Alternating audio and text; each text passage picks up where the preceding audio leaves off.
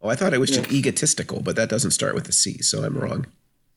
Well, Yeah. it starts with a P, I think is the word that Rich said.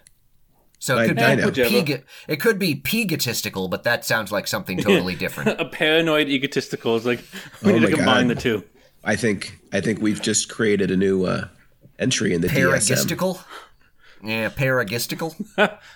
We've got like 5 openers. Or We'll have to use egonoid. these Ooh, I for kind of the like next egonoid. episodes. I like none egonoid. are actually usable. So And welcome to another episode of Even More Mashed Up, the podcast featuring 2 professors talking about all things pop culture. I am Patrick. and I am Alan, and I hope that you're still listening after that opening. It got a little weird. I guess we're a little slap happy, maybe, Patrick? Possibly. Would you describe yourself as a slap happy person? Generally, no. No? Oh, wait a minute, I see what you're doing. Oh, I get it now. You'll Slap get there happy. eventually. Yeah, I gotcha. Yeah. Yeah, sorry, it took me a second. I told you I didn't have just- anything. Yeah, I just assumed you would be classier than referencing the slap. I assumed that, that would be the kind of thing I would do. I just don't Well, we're going to understand. talk about the You're- slap at some point. So What else- You're, what you're else- going to the lowest common denominator, I guess. Just What else surprised could me. you possibly... Well, yeah, because if there is a lowest common denominator person on the show, it's typically not me, but it seems Yeah, like you exactly, can't talk exactly. about the Oscars without talking about slapping this year. So, And yet, I kind of wish we could. yeah, although I feel like we're going to have to address it at some point today. But if you would prefer Yeah. to actually start with, like, I don't know, the movies and stuff, Yeah, we could do that. we could do that. We could pretend like the Oscars are about film, or we could just get to the Oh, personal drama. Are you Much like suggesting them, we they can are not? pretend it's a... Well, it's again, the popular conversation does not seem much focused on actual films. No, which is it is possible that there is something that is taken away from the discussion of film. it is too bad.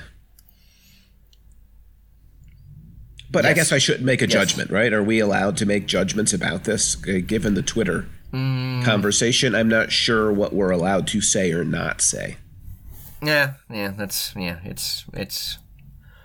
Well, maybe this will be our ticket to the big time. Is maybe we'll say something controversial that'll get us onto the Twitterverse, and then we'll get our XM radio show, and the sky's the limit. So, question: what do you think is the most controversial thing we've said thus far? I don't think we've said anything controversial so far. In fact, we haven't even really made entirely clear what we're talking about today. Oh, I think No. everybody knows. Much like usual. Yeah. Rich, do you have a list of like the 10 most controversial things? I mean, Patrick says there's been nothing. I think 10 controversial of the... That we've that said. we've Yes, said okay. that we've said, like when Patrick said that I do not. Archie and No, Miss Grundy were okay. No, don't bring that up again. felt I thought you were just Yeah, I talking was about. like, controversial to me. I thought That's you were just talking immediately about what this I episode. jumped to when he I said... thought when, you were of just all the talking people about to this say, episode. Yeah, like, of all the people to say there's something controversial, Jesus. I immediately Exactly. jumped to... Right. Yes, I didn't realize you were talking about in the history of the podcast. I thought you meant just in this episode. Oh, in like the this 3 episode, minutes we have we've not got said- going so far. No, we are clean. Exactly. This is a very Yeah. clean episode. Well, That, and every Well, time you we say were- we've reached peak superhero. Yep. Yeah, we were until someone brought up Archie and Miss Grundy for the umpteenth millionth time, which is what people are going to find when I eventually become famous, and then I'm going to get canceled for it. Yeah, but All they're gonna know you for. it just creates the arc for you. You've got to get canceled so you can come back even stronger. I don't want to get canceled. Well, but if you want your XM show, you're going to have to get canceled. Or I could just, No, tweet nobody some wants. stuff randomly about, cures for COVID or something. I guess you could. Yeah. I But guess that's not what we're talking about today. No, we will use our celebrity differently. We're talking about the Oscars. That's right. Woohoo! The annual celebration of all that is great in movie making. A bunch of artists get together to celebrate the making of art. Yes. So where would you like to start, Alan? Well, I really wish we would have kept track of our predictions last time around. I assume, Rich, you didn't go back through and actually tabulate them? No, because I thought I'd asked you guys, and you said you'd written them both down. Oh, I did not. Yeah, I that's definitely why did I not have specifically mine. made sure. Yeah, I went through my notes from the last when we talked about the nominations and just tagged thoughts onto it. So I do have all of my. I did not make any notes. Alan, could you potentially guess what your nominations were? I'm going to guess that Patrick did better than me because I realized something. My picks were all like picks of the heart. They were things I loved, but Patrick, much more intelligently, thought about it from the political vantage point. And I think thinking I'm still politics. not sure. I think you did better than me, though, right? You must have. Well, I don't know how you did, so it's hard for me to say if I did better than you. I mean, I got some, but in some ways... It's difficult to judge somebody when they don't have the answers. Yeah, exactly. So, well, how many did you get, Patrick? I should take this up... Oh, I don't know. I got... I mean, I did get Best Director. And we wonder why the Oscars always are the worst episode. And I did get Best Actor. I got Best Supporting Actress, but that's the one everybody got. I don't think I got that. I got Best Animated. Well, I got that one at least. I think those were the only ones I got. Well, I assume, because again, I don't actually know who won, but I assume Encanto won Best Animated. Yes, it did. Yeah, I mean, didn't we kind of, based on what it was up against, it was one of the ones where like it couldn't possibly lose. Well, I mean, I thought Raya and the Last Dragon might give it a run for its money, but yeah, I mean, it was. I mean, it was clearly the heavy hitter in that category. Yeah. But yeah, the other thing too is the politics only served me so well because there were some things in this year's Oscars that don't really follow the logic that they normally do. Yes, but I think it still did better than me picking just, my favorites. Yes, well, we can only assume that since you have no idea who you actually picked. So, well, let's go through some of them and maybe it'll jog my memory. I mean, I definitely missed Will Smith. Go down a list. There's no doubt about that. Yeah, where do you want to start, Patrick?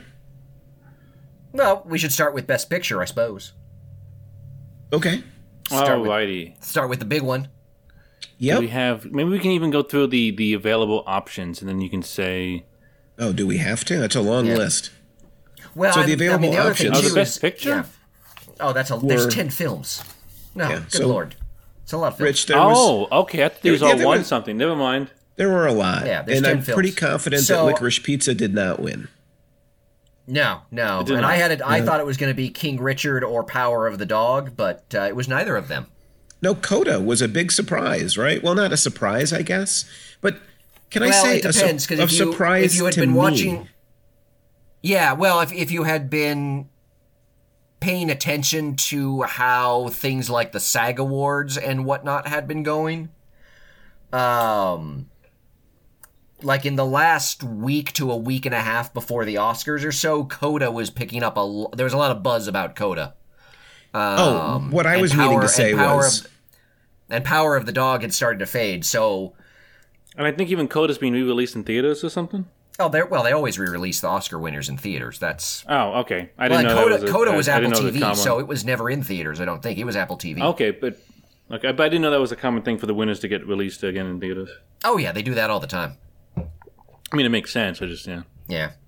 But yeah, Coda, I think prior to the last couple weeks before the Oscars, I think a lot of people thought Power of the Dog was kind of the front runner, and then I don't know if it had anything to do with Campion's blunders at the SAG Awards or whatever it was, but Coda kind of was a dark horse that seemed to start getting some buzz going into the Oscars. So I wasn't completely surprised that it was Coda.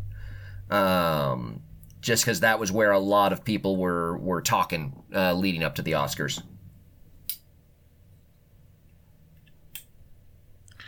So any big upsets then, like why King Richard didn't win or anything? Like you said, you weren't super surprised? I think most people would consider Coda a bit of an upset. given a lot of the other films that it's up against. So I think that was a bit of a surprise in the end.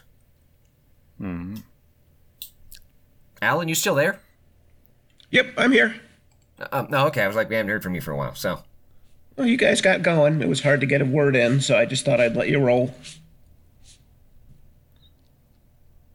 Well, are you happy, Alan? Are you happy or sad then that Coda won? And what you said, Licorice Pizza. Obviously you wanted that one to win, Licorice Pizza. Oh, look, I have a special place in my heart for Licorice Pizza. I didn't really expect it would win. I was saying it was a surprise only because I don't have Apple TV, which really kind of cut me out from the possibility of celebrating Coda, which is weird. Like I don't know that I can afford the Oscars anymore if I've got to stream all of these different, now high-end boutique services. I think I saw Coda available to rent on Amazon Prime or something. There was something I saw that I could, because it was on one of the streaming services I have, because I wanted to watch it, but I didn't get around to it. But it's still a good point. So that's now everything's stretched out. Well, but that's the nature of pop culture now, period, is that, with all the various streaming services, like to see everything, you would have had to have had Netflix and Apple TV and Hulu and Disney Plus, as well as go to see a bunch of them that were only available in theaters, so. Yeah, that's expensive. It adds up quickly. Indeed it is. Alrighty, what is the next one we want to talk about? Do we just want to go to Best Actor and kind of get the other bit of controversy out of the way? Why, was there controversy about Best Actor? Well, it's who won. Yes, Alan, would you like to share your thoughts on sure. Best Actor? Oh, yeah, who do you think would win Best Actor? Yeah, I don't remember who I said. I know I said it wouldn't be Andrew Garfield. I think I thought it would be Denzel Washington, who, in retrospect... for Macbeth. It might have gone better had it been him. I mean, I remember Patrick on the preview show asserting that Oscar loves people who play other people. And so that was certainly one that came true. I really didn't think Being the Ricardos was going to clean up, so I was at least right in the negative there. But I underestimated the appeal of the nicest man in Hollywood, Will Smith. Yes. I think you mean formerly nicest man in Hollywood. Formerly known as the nicest man. Yeah. Yeah, he's not quite known as that. The reputation may have taken a bit of a hit. Yes. Well, because, if there's one thing that Oscars does not stand for, it's violence of any kind. Absolutely. Mm-hmm. We do not have any tolerance for violence. We do not celebrate in the media. We don't celebrate in the stuff we... Yeah. Except when if it happens on their show.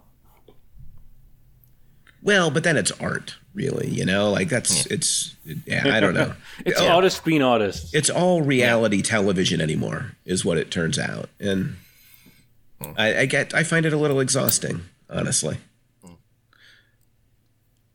What else is there to say? Yeah, I'm sure they're happy because I'm sure this and next Academy Awards probably have higher ratings now because of it. So I doubt the ratings for this year's, I think, were up. I think I saw something that said they were up 56% from last year. Yeah, but Rich, they have to top it next year. This is only setting like the bar that has to be cleared next year. Yeah. In terms of controversy. That's why a couple of people thought it was staged, simply because they were like, did they do it just for the ratings? Yeah, I think but if you watch to do it for the ratings, you would need to actually advertise it. Like just having a guy randomly come up and slug somebody towards the end of it is not going to help that much. Well, yeah, but I guess the idea was that now we're talking, more people are talking about it now after the fact, and then maybe the hope is that next year you'll tune in to see what happened, so to speak. Well, for ratings next year. Maybe, I guess. Like sort of plan. I mean, again, I agree. I don't think it's actually staged. I think, one, because of I feel like they would have done it less like emotionally had they staged it. You know, about like because like you know who it involved and stuff. Like again, I don't think you could have you paid Will Smith to come up there and like do that. You know, if it was faked, sort of. No, that's a long play, like to stage this to get better ratings next year. But I guess like here we are talking about it. Speaking of which, Patrick, I brought a fair or foul for you because you watched the show, right? I did, yes. I watched the first couple hours live and then went to bed and watched the last hour. How long was it? Wait, it was over 3.5 hours. Did you miss the slap then? I saw it the next morning. Yeah. All right. So then, but you didn't see it "quote unquote" live. So the fair or foul, live. The fair or foul might be hard for you to address then because it came from Variety, and their complaint goes as follows: that the quote. The 2022 Oscars were well and truly sunk in the confusion of Smith's slap heard around the world. The ceremony was already running long, but it needed even a brief moment to reset after the altercation threw everything into crisis. Instead, they ignored it and they barreled into the right thing, or into the next thing, ensuring poignant and historic moments practically went unnoticed. So I was going to ask you if that was true, if it just sort of then dwarfed everything that followed, but I guess you didn't watch. So, I mean, you could still. I mean, it definitely still kind of dwarfed everything that followed. Because you had, immediately afterwards, you had, you know, Sean Combs came out and said, something about like, you know, we'll settle this, you know, elsewhere, or you know, something. Sort of tried to move on from it. Yeah. And then you had, what? I think it was, I can't remember which came first, but there was one of the funnier Amy Schumer bits was she had come out earlier as Spider-Man hanging from wires. Okay. And then you didn't see her again until after the incident. And so she came out and she's like, hey, yeah, so I was, it took me a while to get down from those wires and get out of the Spider-Man costume. Did I miss anything happening? Because there's a strange vibe in the room. It feels like something might have happened that I missed. What did I miss? So I thought that was funny. But then, I mean, I think it was within, I think like an hour after the incident, you had the giving out of the Best Actor award. And then you had Will Smith's very long acceptance speech / quasi apology. So yeah, I mean it very much hung over everything. I would say number one, as apologies go, it was pretty it leaned more into the quasi. Yeah, well, he apologized to the Academy and to the Williams family. He didn't apologize to Chris Rock at that point. Right. At the same time, it was one of those apologies where he explained why what he did was, in a way, like understandable and like it. But anyway, yeah, sort of justifying. Right. Variety complained that like Questlove gave the really emotional speech for Summer of Soul, and then Jane Campion, of course, won her first Oscar for directing. And as Variety wrote, these kinds of things went practically unnoticed as a consequence of the slap. I don't know about that. I mean, it was interesting. I did watch Questlove's acceptance speech. And it was hard for me to tell whether it was just him being overwhelmed at winning the Oscar in and of itself. Or that combined with, I think his was the first award given out after. It was, I believe, yeah. Because it's the one that Chris Rock gave out. It was Best Documentary. And so it was hard to tell because he was very, I guess, he was kind of all over the place in what he was saying and kind of kept apologizing and starting and stopping. And it was hard for me to tell if that was just a product of, like, his being overwhelmed by the win or that combined with sort of what had just happened. And I guess that's kind of Variety's point, though, right? Is that you can never see Questlove's acceptance speech on its own. it's kind of always going to be bracketed by those kinds of questions. How much of it was about the incident that immediately preceded it. And I just, again, I feel tremendous sadness for the people that came after, kind of in the wake of it, that I think it could just, how could it not shape the experience? Yeah. I mean, with Campion, I think Campion's was more shaped by the fact that they had Kevin Costner do the introduction to the Best Director award. And he went on this very long anecdote about him. See, I finally gave up and fast forwarded through it. He gave this very long introduction about, like, going to see movies as kid. Even Campion, when she got up there, she said something about to Kevin that, that was dramatic. Like, Costner got up there and basically talked about himself for a good 5 minutes. Look, if you're Kevin prior Costner, to even announcing the award. It strikes me that he was, if you're Kevin Costner, you're like, I got to milk every minute I've got in the spotlight at this point.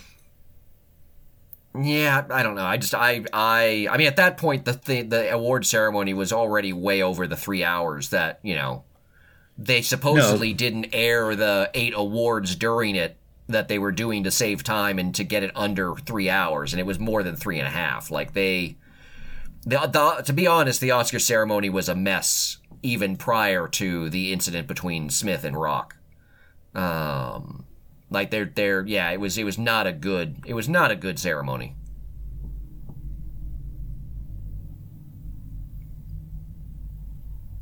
Okay, I guess we should move on to something else. Hello? Then. Oh, okay. I was like, yeah.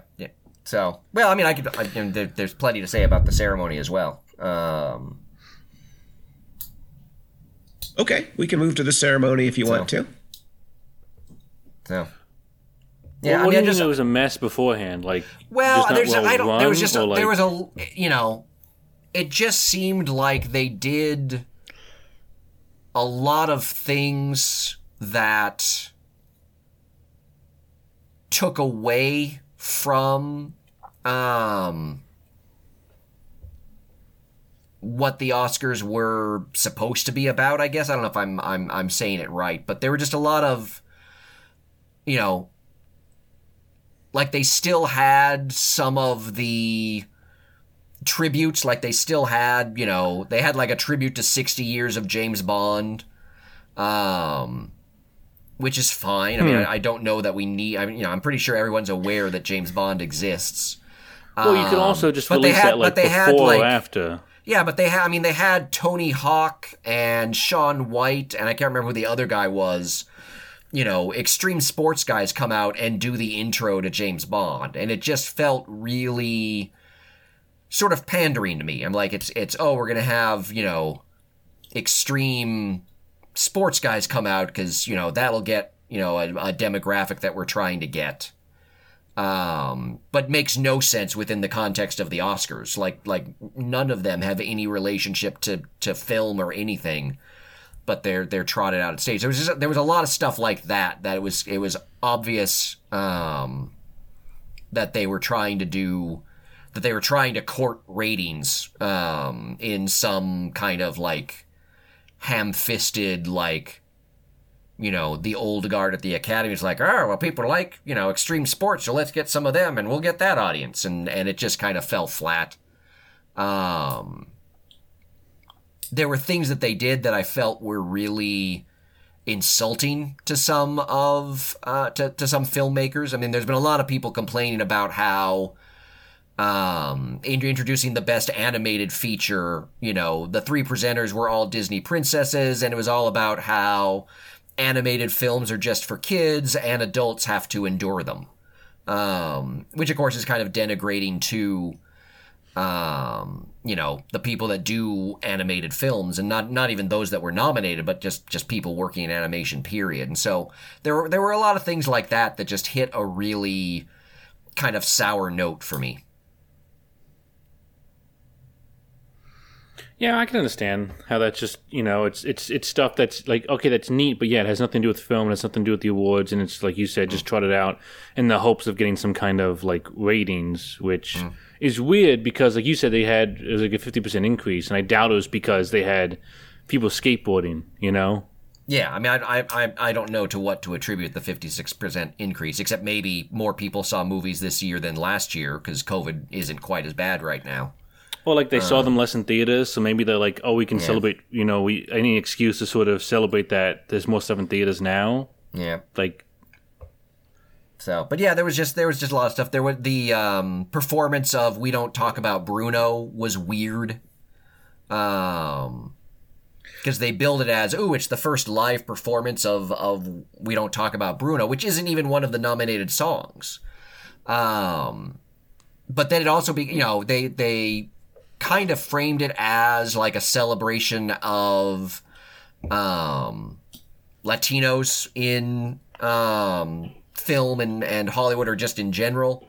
Like that was kind of, I think that's how John Leguizamo sort of set it up, and I think they did like a remix of the song that I think some of the lyrics spoke to that, but then, they did one verse and then Megan Thee Stallion came out and did a rap in the middle of it, which they didn't advertise at all. And so, people that wanted to see like a live performance of We Don't Talk About Bruno, they didn't get a live performance of the song from the film. People that might have liked to have seen the remix with Megan Thee Stallion didn't even know that was coming. And the idea of it as a celebration of Latinos sort of felt a little kind of tacked on.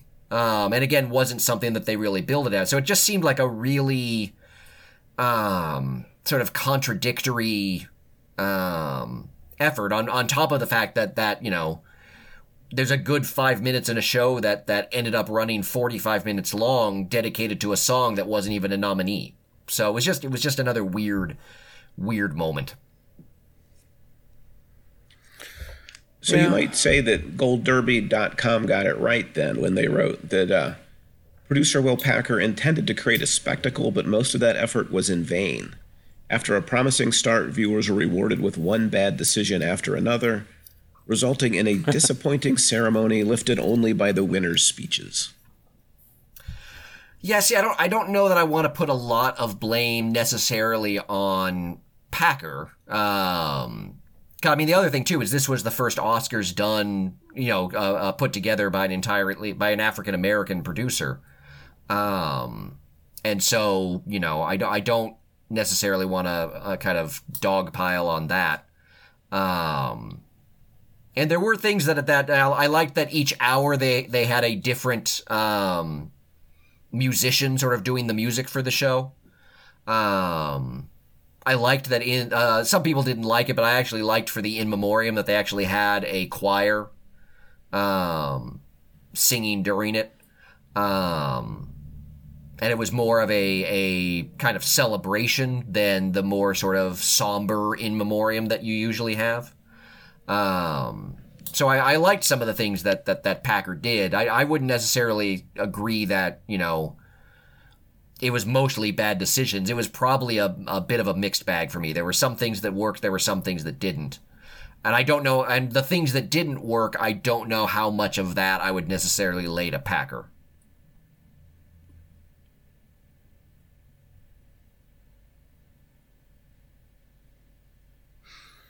Right. Should move on then, I guess? I suppose. Unless you've got more on the show. No, I'm sure. Well, I mean, we might get to other stuff, but I've pontificated enough about the show, probably. I guess it's not too surprising that the 94th one of them would still be kind of bad. Well, still not something you really have to catch. Yeah, it was just. I don't know. There were ways that it just felt kind of at odds with itself. Well, again, it's kind of like you said. It felt like maybe at times they were just trying stuff just for the heck of it. See, like, oh, maybe they'll like this, or maybe people like that, but we don't really have a cohesive theme. Yeah. So I guess we could get back to the awards, right? We've only done... Yeah, do you want to do best... Okay, yeah. Do you want to do Best Actress? We've not done Best Actress yet. Yeah. I was not right on that. I just, I had some good reasoning, but I just applied it to the wrong person.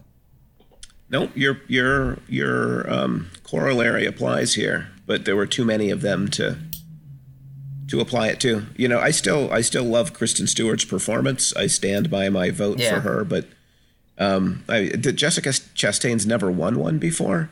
It was that surprised me. I thought she had. Surprising realization for me. So that was I thought she had won for something before, but maybe it was a SAG or something else.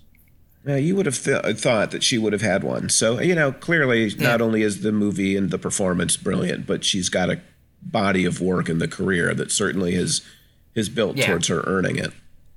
Plus, who doesn't love Tammy Faye? I don't recall being a big Tammy Faye fan. No, I don't think anybody was a big Tammy Faye fan. No, I don't know. I think there's a certain segment of the population that were big Tammy Faye fans. I'm not even sure Jim Baker was a big Tammy Faye fan. Well, that's true. But that's probably a little too inside 80s right there. Yeah, that's pretty inside. Well, I mean, if you saw Eyes of Tammy Faye, maybe you get that reference. That's true. Or if you lived in the 80s, there's a chance you might get it too. Yeah. The era of the televangelists. Mm-hmm. So anyway, I assume Kristen Stewart will get hers in a couple of years. I mean, depending on where she goes from here in her career, if she keeps making kind of Oscar caliber films. I feel like that's her trajectory at this point. Yeah. Oh, there is a category that I think you might be really interested to talk about, Alan. What's that? So there were 2 fan votes at the Oscars this year. I have those in my notes, actually, to talk about. Yeah, the most cheered moment and the fan favorite. Which they're clearly never bringing back, right? I don't know. They seem to me like they were just a rousing success. Really? Okay. Oh, yeah. I cannot imagine that Oscar, anybody in the organization, in the aftermath of the show said, it was a really good idea. We should have the fans vote. I think so, too. I mean, the fans clearly got it right. Yeah, if we live in Trump's America, they got it right. Absolutely. It was just like the hardest core trolling you could possibly do of the Oscars. What was a more cheer moment than the instant in the Justice League Snyder Cut when Flash enters the Speed Force, which everybody watched at home? Like, who didn't jump off of their couch, spill their Cheetos on the floor, screaming with joy at that moment? Well, I mean, were people excited that Dreamgirls made the top 5? It just, well, I mean, to give them credit. Well, no, because apparently for that award, Oscar gave them a list of moments. Yeah. Like they had like 20 they could choose from. Because I was trying to figure out, how did Matrix get on there? When that movie is from 1999. I didn't realize until afterwards that they had given them like a list of like 20. So yeah, that explains why Dreamgirls and Matrix were on there. But yeah, it was I think it does demonstrate the power of the Snyder Bros. Of all that's wrong with Trump's America and the internet, when you combine them, that's what you get. Well, hey, in defense of the Snyder Bros, or I'm not really sure who this is defending, I'm pretty sure this would be the result with or without Trump.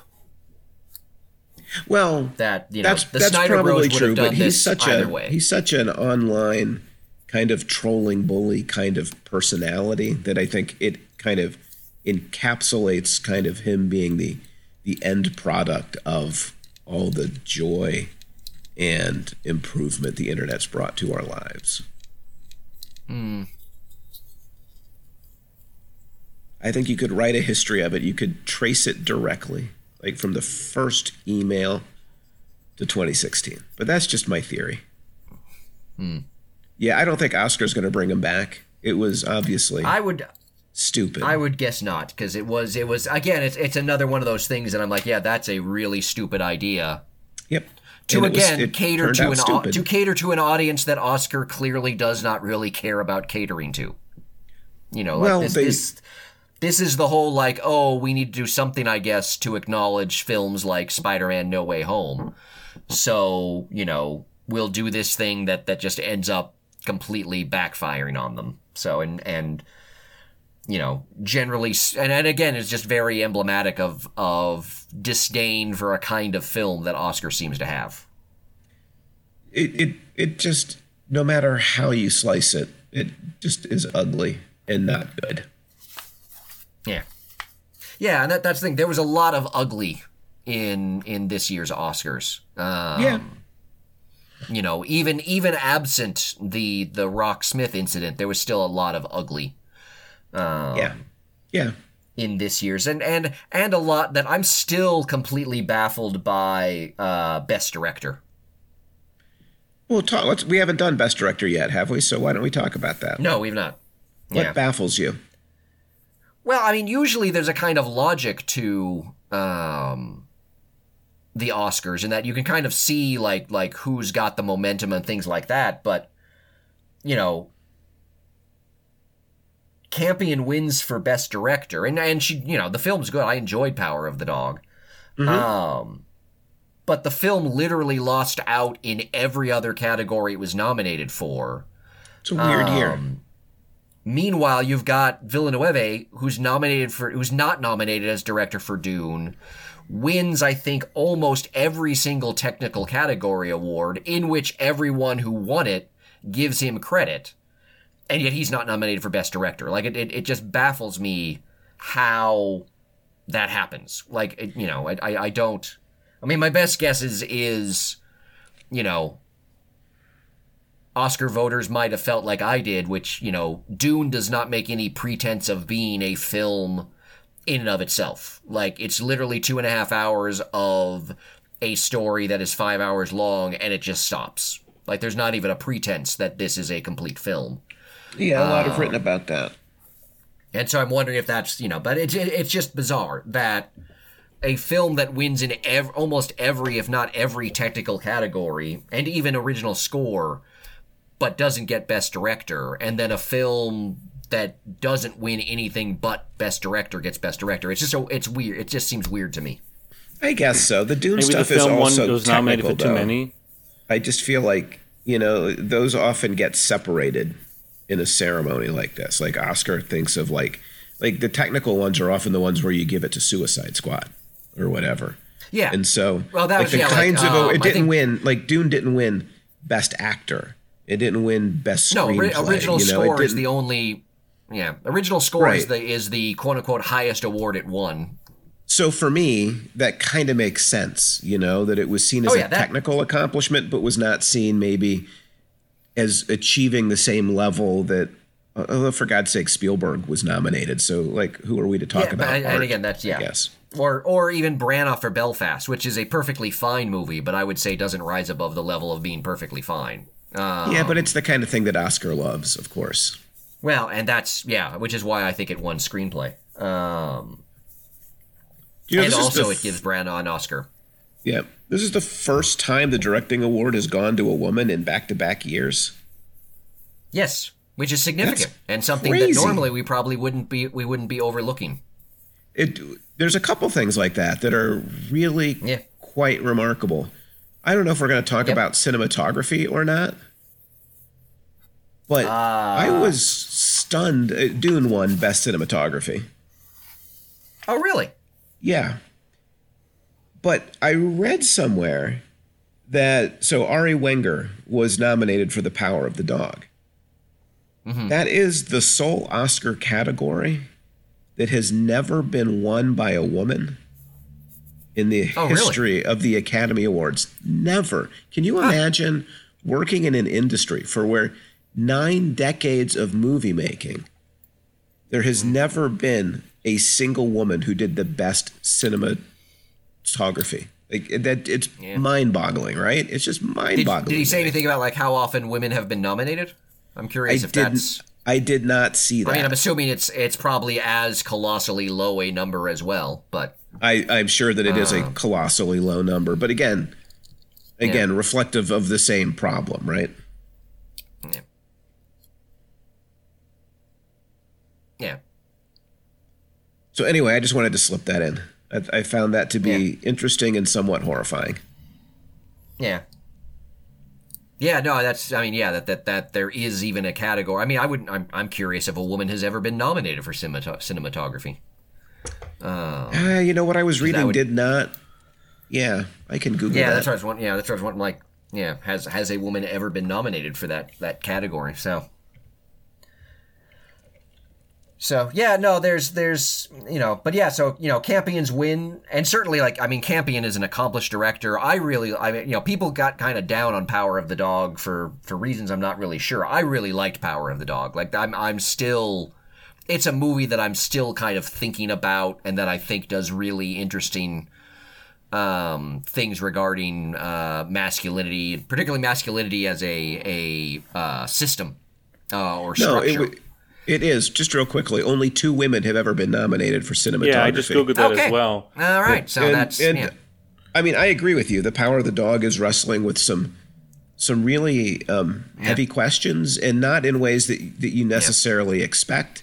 And I can kind of understand maybe why Sam Neill and, Men's Men would be kind of offended by the... Do you mean Sam Elliott? Oh, sorry, yeah. Offended by the how the cowboy is portrayed here.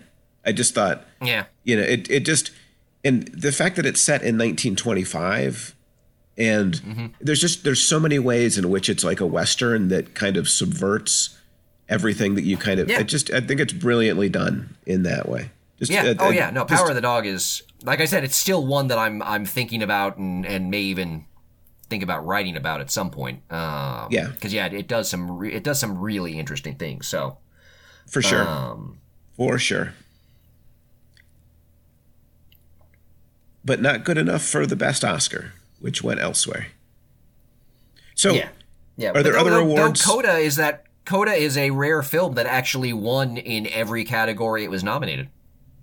Well, there you go. So that says something about it. Yeah, though I find its win for adapted screenplay interesting. Because it's adapted from it's a remake of a foreign film. Which I find very, like, I don't really pay that much attention, but I never got the sense that best adapted screenplay included other films. Like, it always seemed to me like it was a film that was adapted from something in some other medium. So like a book or a play. I think most people would assume that. Yeah. Yeah. So I find it, and one of the things that, and again, this is one of the other things that I find troubling, is that it was an international film. And we have that, there's now that core category that's, best international film that used to be called best foreign film. That there's a weird way in which Oscars sort of treats foreign/international film as a different genre from American film. Like, that these are two different things. Like, it's almost implicit in Coda being adapted from a foreign film into American film, that it almost seems to treat foreign or international film as something wholly different from film as the Academy views it. Right, because you wouldn't give Mark Wahlberg's Planet of the Apes, a best adaptation nomination. Well, technically, for several reasons, you probably wouldn't do it. Yeah. But and that's one of the things that would, because I don't really, for me, taking a film and making another film out of it doesn't really feel like adaptation. Now, I don't know if the original film is still about children of deaf adults. Maybe that's something that they added for Coda. I don't know, but it's just it's another thing that it's just a thing that it feels like Oscar is kind of taking a shot at, or is kind of denigrating to international film, that it's got its own separate category, like animated film. That it almost, there's just something about it that seemed weird. And so when it was, because I knew it was up for a screenplay award, but I assumed it was original. And then when I watched and saw Belfast win for original, I'm like, wait, Coda's adapted. What's it's adapted from? And they mentioned that's from another film, and I'm like, I found that weird as calling that adaptation. It's almost surprising, you would say, that So, an award ceremony created by and hosted by Americans assumes a kind of American exceptionalism yeah. that places everything else in subsidiary categories in the hierarchy.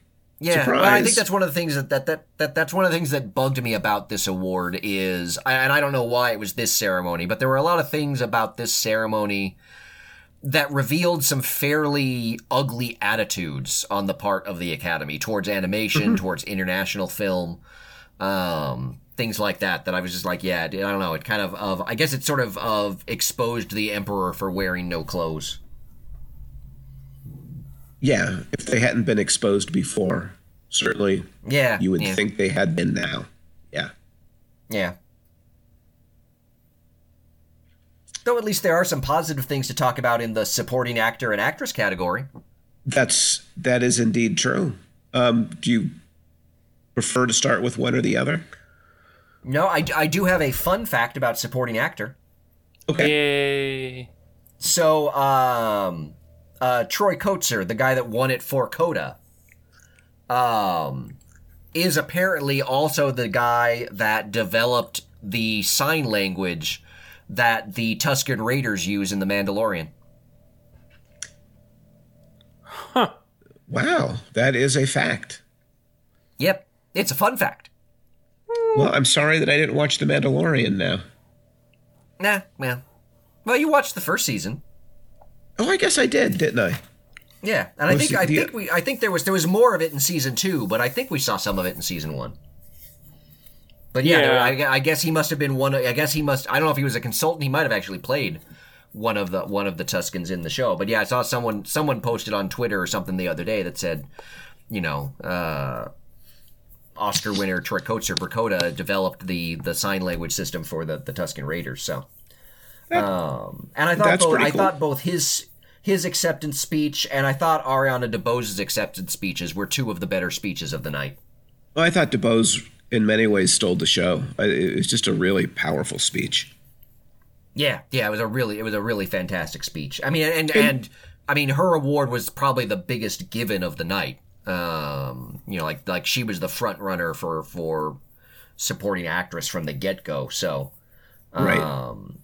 I thought her, particularly the end of her speech where she talked about a place for people of difference like herself. I thought that was a really powerful.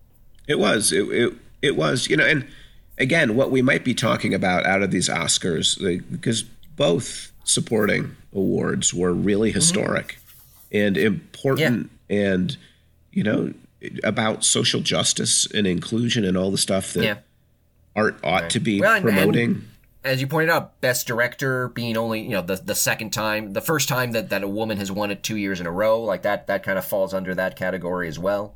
Yeah, all these things we could have been talking about that could have really showcased Hollywood for the better. Yeah. It's not quite what we got. No, not really. I'm sure you did some research on like the other worst moments in the Oscars. I have not done research. I have seen various people posting other worst moments to Twitter. Well, I've got 5 for you that come from the marysue.com. Oh, okay. And just, maybe you want to try to rank them, although probably they're impossible to rank. So at the top of the list, say that they're all terrible. Yeah, at the top of the list has to be John Wayne being restrained by security guards. Yeah, that's the one that keeps coming up the most. Yeah. So you've seen also Clint Eastwood's speech later. He comes up to give an award later. You mean during that same award ceremony you're talking about? Yeah. I saw something referencing that, but I don't remember it. He said, and I quote, "I don't know if I should present this award on behalf of all the cowboys shot in all the John Ford Westerns over the years," with like this smirk on his face. Pretty sure none of them were actually shot. Well, that's what movies are. Again, we don't want you to kill people. I think men who play cowboys, it turns out, often have difficulty which is the beauty of the power of the dog.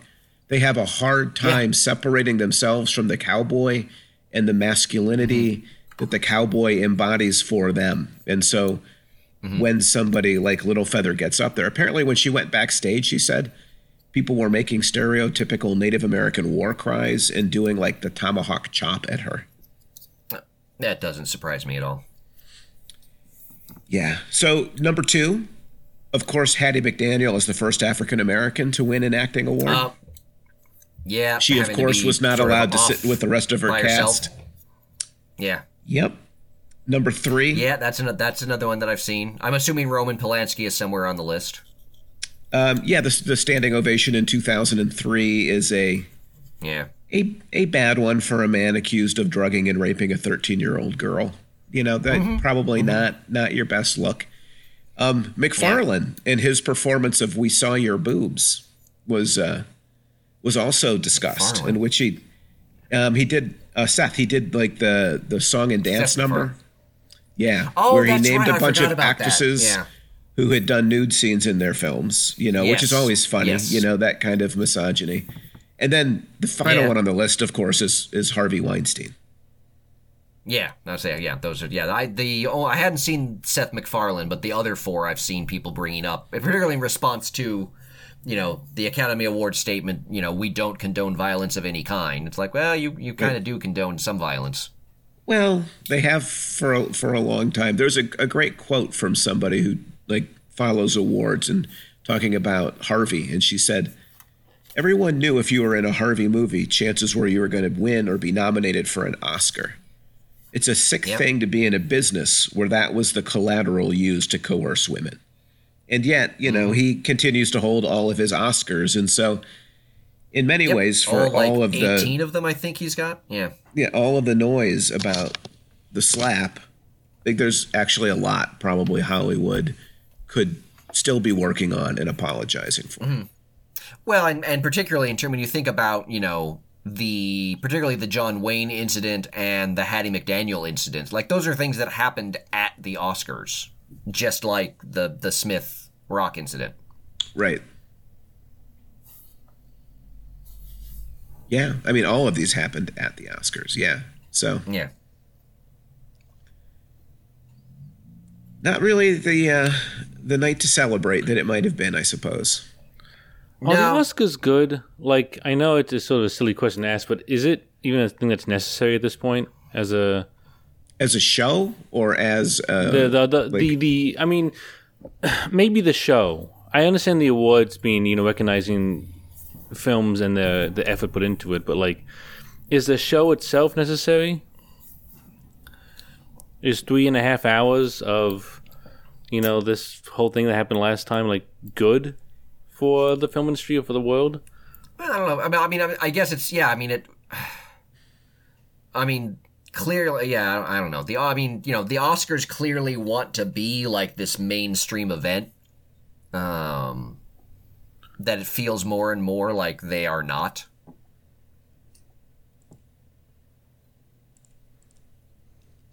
Yeah, and it just feels like one of those things where, like, I'd hate to say, like, don't have the Oscars and don't have awards for films, because I know there's a lot of people that matters a great deal to, you know, for a lot of reasons. But, like, it seems the longer it goes on, it seems almost like, I don't know, the more harm it does. And so much of it is political, and so much of it is, you know, designed in the way that Patrick made his picks last time.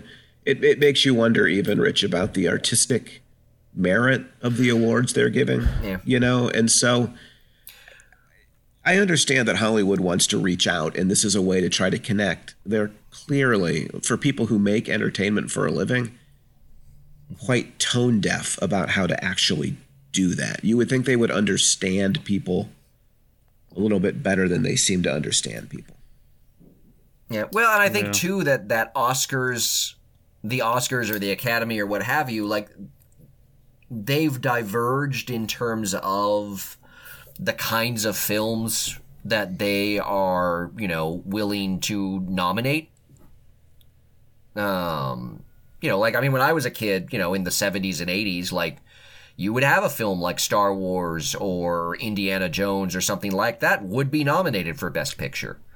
And you know, I think Alec Guinness, I think, was nominated for supporting actor. Like these are films that would have been, and more those kind of films are only nominated in certain categories, or, you know, are just nominated, you know, out of a desire to placate fans. I mean, you know, you look at Best Picture and Dune is probably, you know, that's the one blockbuster. And I don't think anyone had any kind of sense that, there's no sense that Dune was ever going to win Best Picture. Yeah. Well, you got to get nominated to win. Yeah. So, but even with the nomination, I don't think anyone realistically thought, well, Dune's not going to win Best Picture. And so, yeah, like it, you know, it's I don't know. I think there's ways in which that Oscars have become very kind of insular, and it's hard for them to be a kind of mainstream event when they're not really catering to kind of mainstream tastes. Well, that's kind of the impossible problem they have to solve. Is cinema is such a broad and capacious kind of art form that it can run from, you know, the high art to the very low brow. And I think people who make that stuff obviously prefer to focus on The Power of the Dog instead of like Police Academy 3 when they're when they're talking about what they do really well. And I think, you know, I agree, Patrick, they're really struggling to kind of acknowledge that popular films can be well-made films. It's almost like the, you know, my assumption that if it's popular, it has to be somewhat crass. It has to be somewhat less than is not always true. It's sometimes true. But yeah, every once in a while, a blockbuster that people love should show up. Like Titanic did all right, right? So it's not like it's that far removed. I mean, I don't think of Titanic as really high art.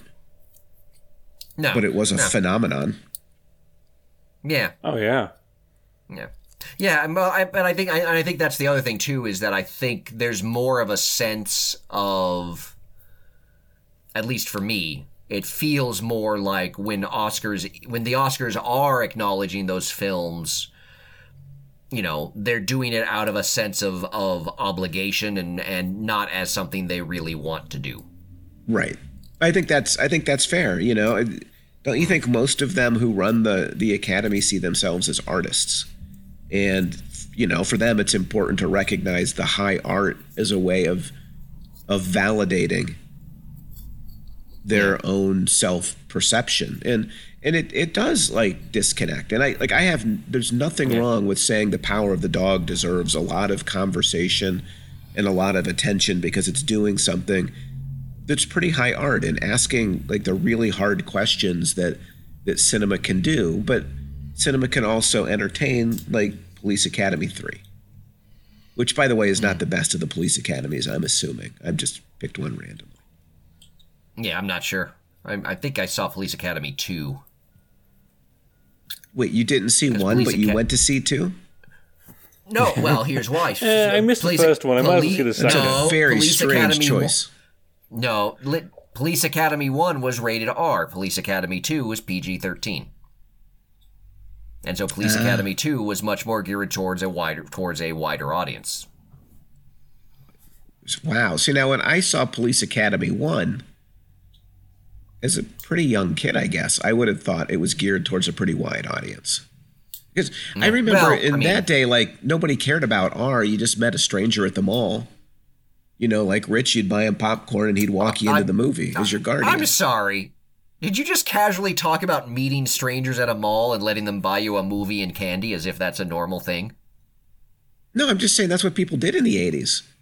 It's Rich. Rich is a good guy. He just wants popcorn.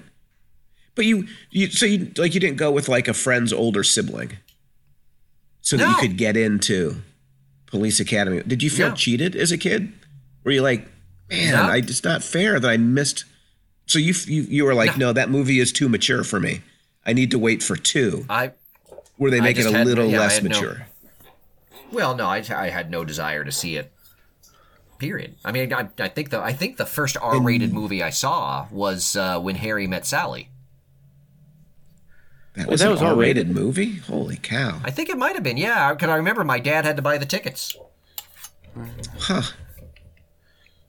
So you had no desire to see Police Academy 1, but you went to see 2. Yeah. So you did have a desire to see it. I don't know if I went to see 2. I might have seen 2 when it was like on HBO or something. Yep, rated R. Yeah. Huh. Well, I mean, keep in mind that what was rated R back in the 1980s Things have changed. is very different. Like, we were watching, the last Thanksgiving that I was down at my sister Julie's, we rented Planes, Trains, and Automobiles. And I remember my brother-in-law was like, how is this film rated R? And then you get to the one scene where Steve Martin basically drops the F-bomb, I don't know how many times in a 5-minute monologue. You're like, oh, that's why, because that was what got you an R rating in 1984 or whenever that film came out. Right, because the F word was going to corrupt all of these kids beyond saving. It's crazy. Yeah. Americans are weird about what kids can and cannot see. Yeah. So. Very weird. So, but yeah. Any other thoughts about the Oscars? I do have a fair or foul. Okay. I know we're running a little long. I was going to ask you a little bit about the hosts, who seem to have gotten fairly decent reviews as hosts go. Yeah, they were. They were fine. There were some there were some funny bits. There were also some I thought a little bit kind of mean-spirited jokes. But yeah, I thought Schumer and Sykes and Hall, I thought they were all perfectly fine. They were not on there a lot. Like, they did their opening bit together, and then I think early on they each had one kind of individual bit, and then it felt like they were gone for the next 2 hours. They were not a constant presence. And maybe that was just an effect of having 3 of them as opposed to Billy Crystal, who would be showing up in all of those spots. But the hosts were fine. I thought the funniest, 3 women were cheaper than 1 man, I thought was a funny and revealing jab, though. Yeah, I thought the bit they did about the last duel, I thought that was kind of mean. I did like their joke to Dame Judi Dench. Because they were giving out gifts to members of the audience, and so the gift they gave to her was an inspirational saying, which was "just get to work" from Kim Kardashian. That's pretty good. Yeah, so I like that. One of the funniest bits, though, was they had Woody Harrelson and Rosie Perez and Wesley Snipes come out. I think it's the 30th anniversary of White Men Can't Jump, and I can't remember which award they gave out. But Woody Harrelson, I think at one point stumbled in his speech, and then he paused. He's like, well, I've said more words tonight giving out this award than in the 3 times I've been nominated. It's pretty good. Which I thought that was, he said it funnier than that. It was a funny little bit. But yeah, I thought the hosts were fine. Yeah, it did lead to the best tweet I saw post-Oscars was in the aftermath of the slap. Somebody tweeted something to the effect of, oh, we could have just slapped Ricky Gervais and been done with it. Yeah, there's been a lot of people talking about, I've seen other things saying, how did Ricky Gervais not get slapped? Which, again, I think part of it speaks to, I think part of that speaks to changes in what we're willing to tolerate and what kind of humor is acceptable.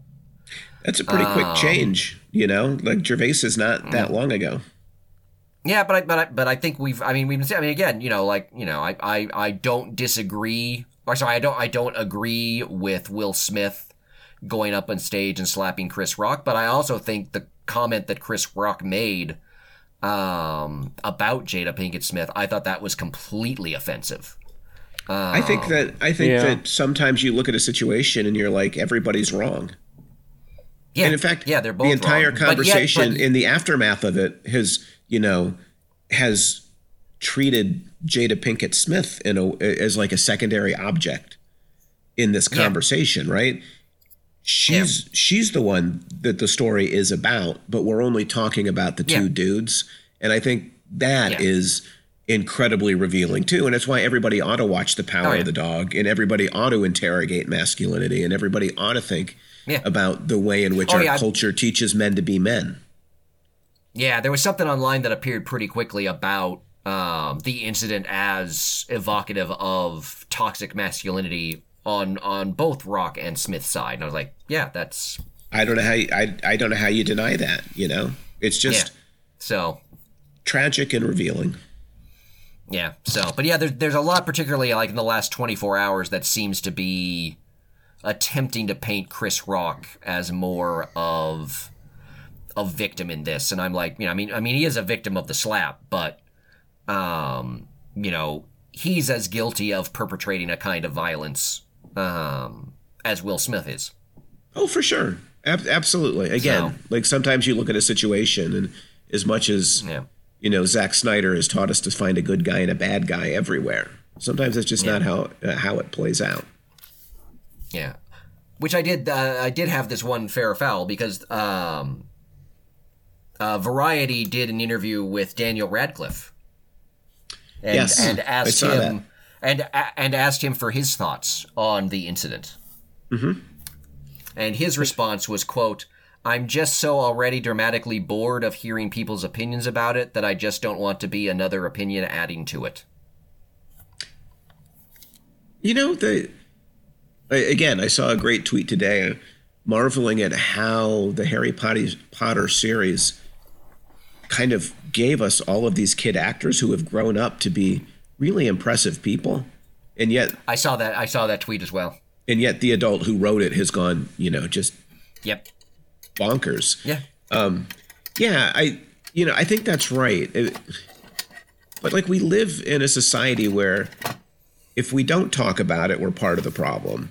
But it's hard to talk about it in a way that is constructive and authentic for where we sit in relation to the actual incident that happened on stage. So, I think that's totally fair.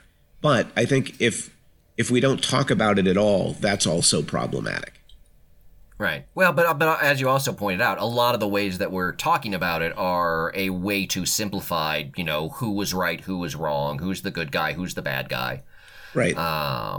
That we're trying to boil it down to a very simple sort of binary, good, bad, right, wrong. Right. When really the incident is tapping into a lot of things that are much more complicated than that. Yeah, it's questions about like what it means to be a man in America, and the way, again, I mean, toxic masculinity is an overused phrase probably, but the way in which it leads to all kinds of violence perpetrated in all kinds of ways that we look past.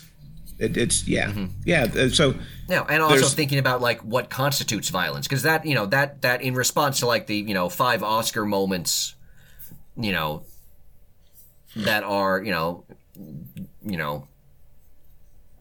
Oscar is the Academy's all up in arms about what Will Smith did, and yet, as we've seen, they have a very long history of perpetrating and or supporting other violence. Which doesn't mean they should excuse Smith or that they should excuse Rock, but it should be, if we're going to have an accounting, this is just the historian in me, if we're going to have an accounting of the violence we have done to people, we have to start with the incident today, but we can't address the incident today if we don't look back in our history and come to grips with the way in which we have historically looked away when violence was perpetrated. Well, and looked away when the violence was perpetrated by white men. Yeah, you can't have reparations. You can't really separate race out from that either. No, you can't separate race. You can't separate gender. You can't separate class. Like they're all wrapped up in this, and like that's hard for a person to do. It's hard for a group of people to do. But to have that kind of healing, to have something better emerge from our struggles, we have to be willing to address the history that got us here. Yeah, which is probably why we're not going to emerge as something 100%. better. Yeah, no, I think that's 100% clear. But maybe Rich is right. Like, it'll bump another 50% next year, and the Oscars will be back on track. I don't know. Yeah, like they'll turn themselves around. That's what's important. Yeah. At the end of the day, we know films only care about money. Well, I think that's what Rich was pushing us to earlier, right? Is it in some ways this is just a money grab, and so no publicity is bad publicity. That feels like such a cynical point to end on, and what has been just a very positive and affirming conversation today. Yeah, why don't we end with DuBose instead then? Yeah, that's better. Who I think, where she concluded, like when you look at me and you see this openly queer woman of color and Afro-Latina who found her strength in life through art, that's what we're here to celebrate. Like that is worth celebrating. And so she said, as you noted earlier, so if anyone has ever questioned your identity or you find yourself living in the gray spaces, I promise you this, there is indeed a place for us. That's really powerful. That's a place to kind of think about what Hollywood might be doing instead of what it did.